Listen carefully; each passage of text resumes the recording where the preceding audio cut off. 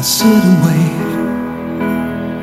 Does an angel contemplate my fate? Yes, okay. So I was at Robbie Williams last night, backstage passes. Robbie kept me up a bit late. An okay finish to the US markets ahead of their holiday tonight and a half day on Friday.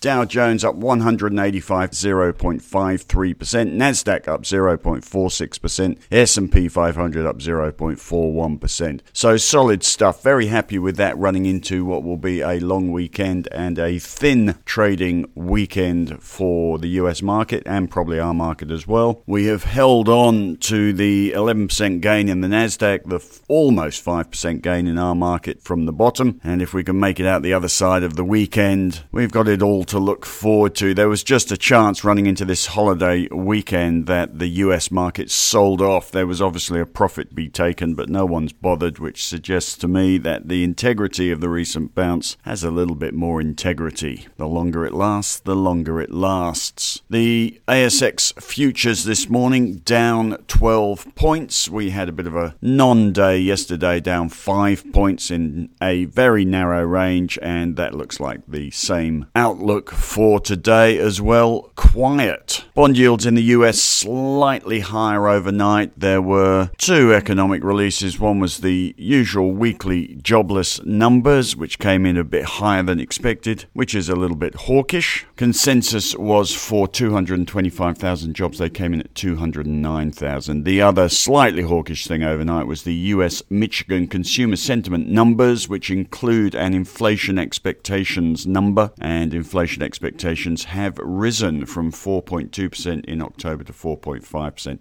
In other words, people think inflation's a bit more of a problem this month than last month, also a bit hawkish. The more important numbers will be next week. We've got US GDP and US PCE price index numbers. That's the Fed's preferred measure of inflation, apparently. And we also have Australian CPI numbers and retail sales numbers next week. Otherwise, fairly quiet week next week. One of the big stories overnight was the oil price. It dropped 5% at one point. The West Texas has closed, well, I don't think it closes, but is down 1.98%, down 2% on our overnight table. Brent down 1%.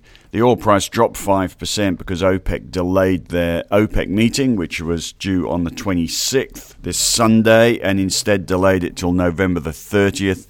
The speculation has been that they will firm up on production cuts that have been in train since 2022 and maybe bounce the oil price, which is down from $98 to $92 since September, and the sector's come off about 13% as well. You probably saw last week Citigroup downgrading Woodside, for instance. Woodside's the obvious trade. It's fallen quite a bit. The other obvious one is Karoon, which Henry holds and has just had a capital raising and got thumped and is in a bit of a sentiment hole. Angola, Nigeria, Congo, the African nations apparently resisting production cuts, but they are minor producers, and that realization caused the oil price to bounce off its lows, so only down 2% in the end. And this might again be the sentiment low from which a trading opportunity is forthcoming. They will have the OPEC meeting if they do get the agreement of African nations and reiterate production cuts. This might well be close to the bottom for the energy sector. There might be a trade in it anyway. Other features overnight, BHP and Rio down 0.48 and 0.56%. They were both up yesterday. Down a bit overnight in the US, and none of the other resources stocks moving much. You can see there's nothing going on. Freeport-McMoran down 0.3%.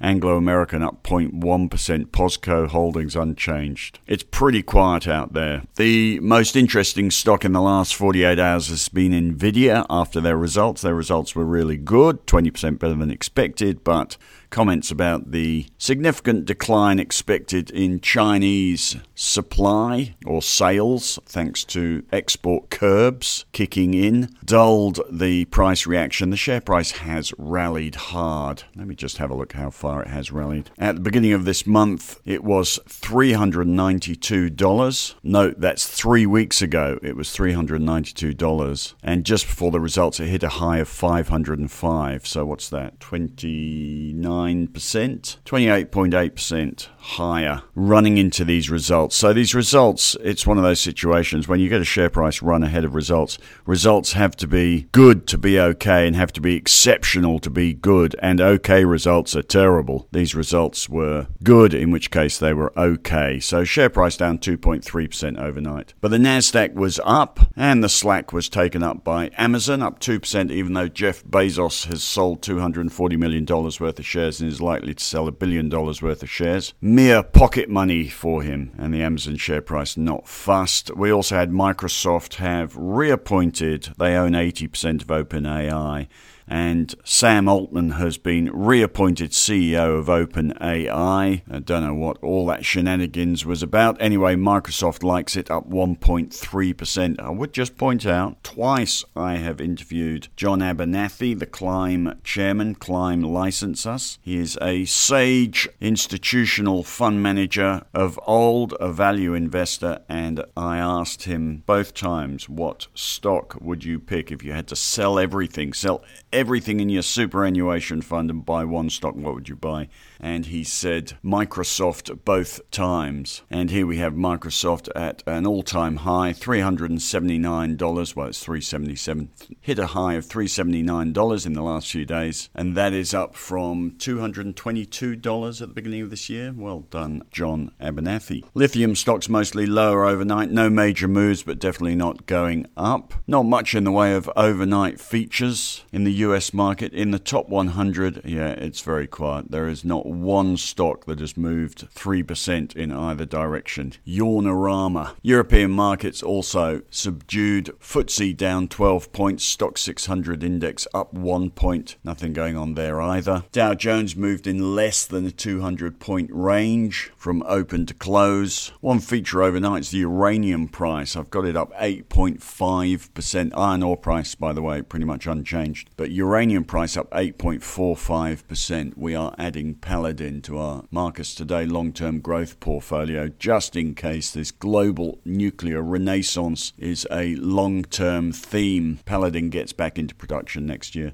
which revolutionizes the revenue and earnings numbers. We've been watching it for too long. Uranium's just broken out of the top of its most recent trading range, so we are, in a small way, getting on board. Most metal prices down overnight. I've been looking at Novo Nordisk, which is the company that produces the diabetes and weight loss drugs and can't keep up with demand. You can look at my strategy section today for a comparison of that with some of the tech stocks. It makes some of the high PE stocks look stupid. It still looks cheap, I'm afraid. Next Fed meeting coming up on December 13th. There's now a 5% chance of a rate rise, having been 0% yesterday. We got a little bit more hawkish overnight. Chance of a rate cut by June next year currently standing at 77%. One strategist saying that they will not cut rates until the fourth quarter of next year. Gold price down $8 overnight. Might take a bit of the froth off yesterday's rally. Sorry, I said iron ore price unchanged. I've got iron ore price on this table up 1%. VIX volatility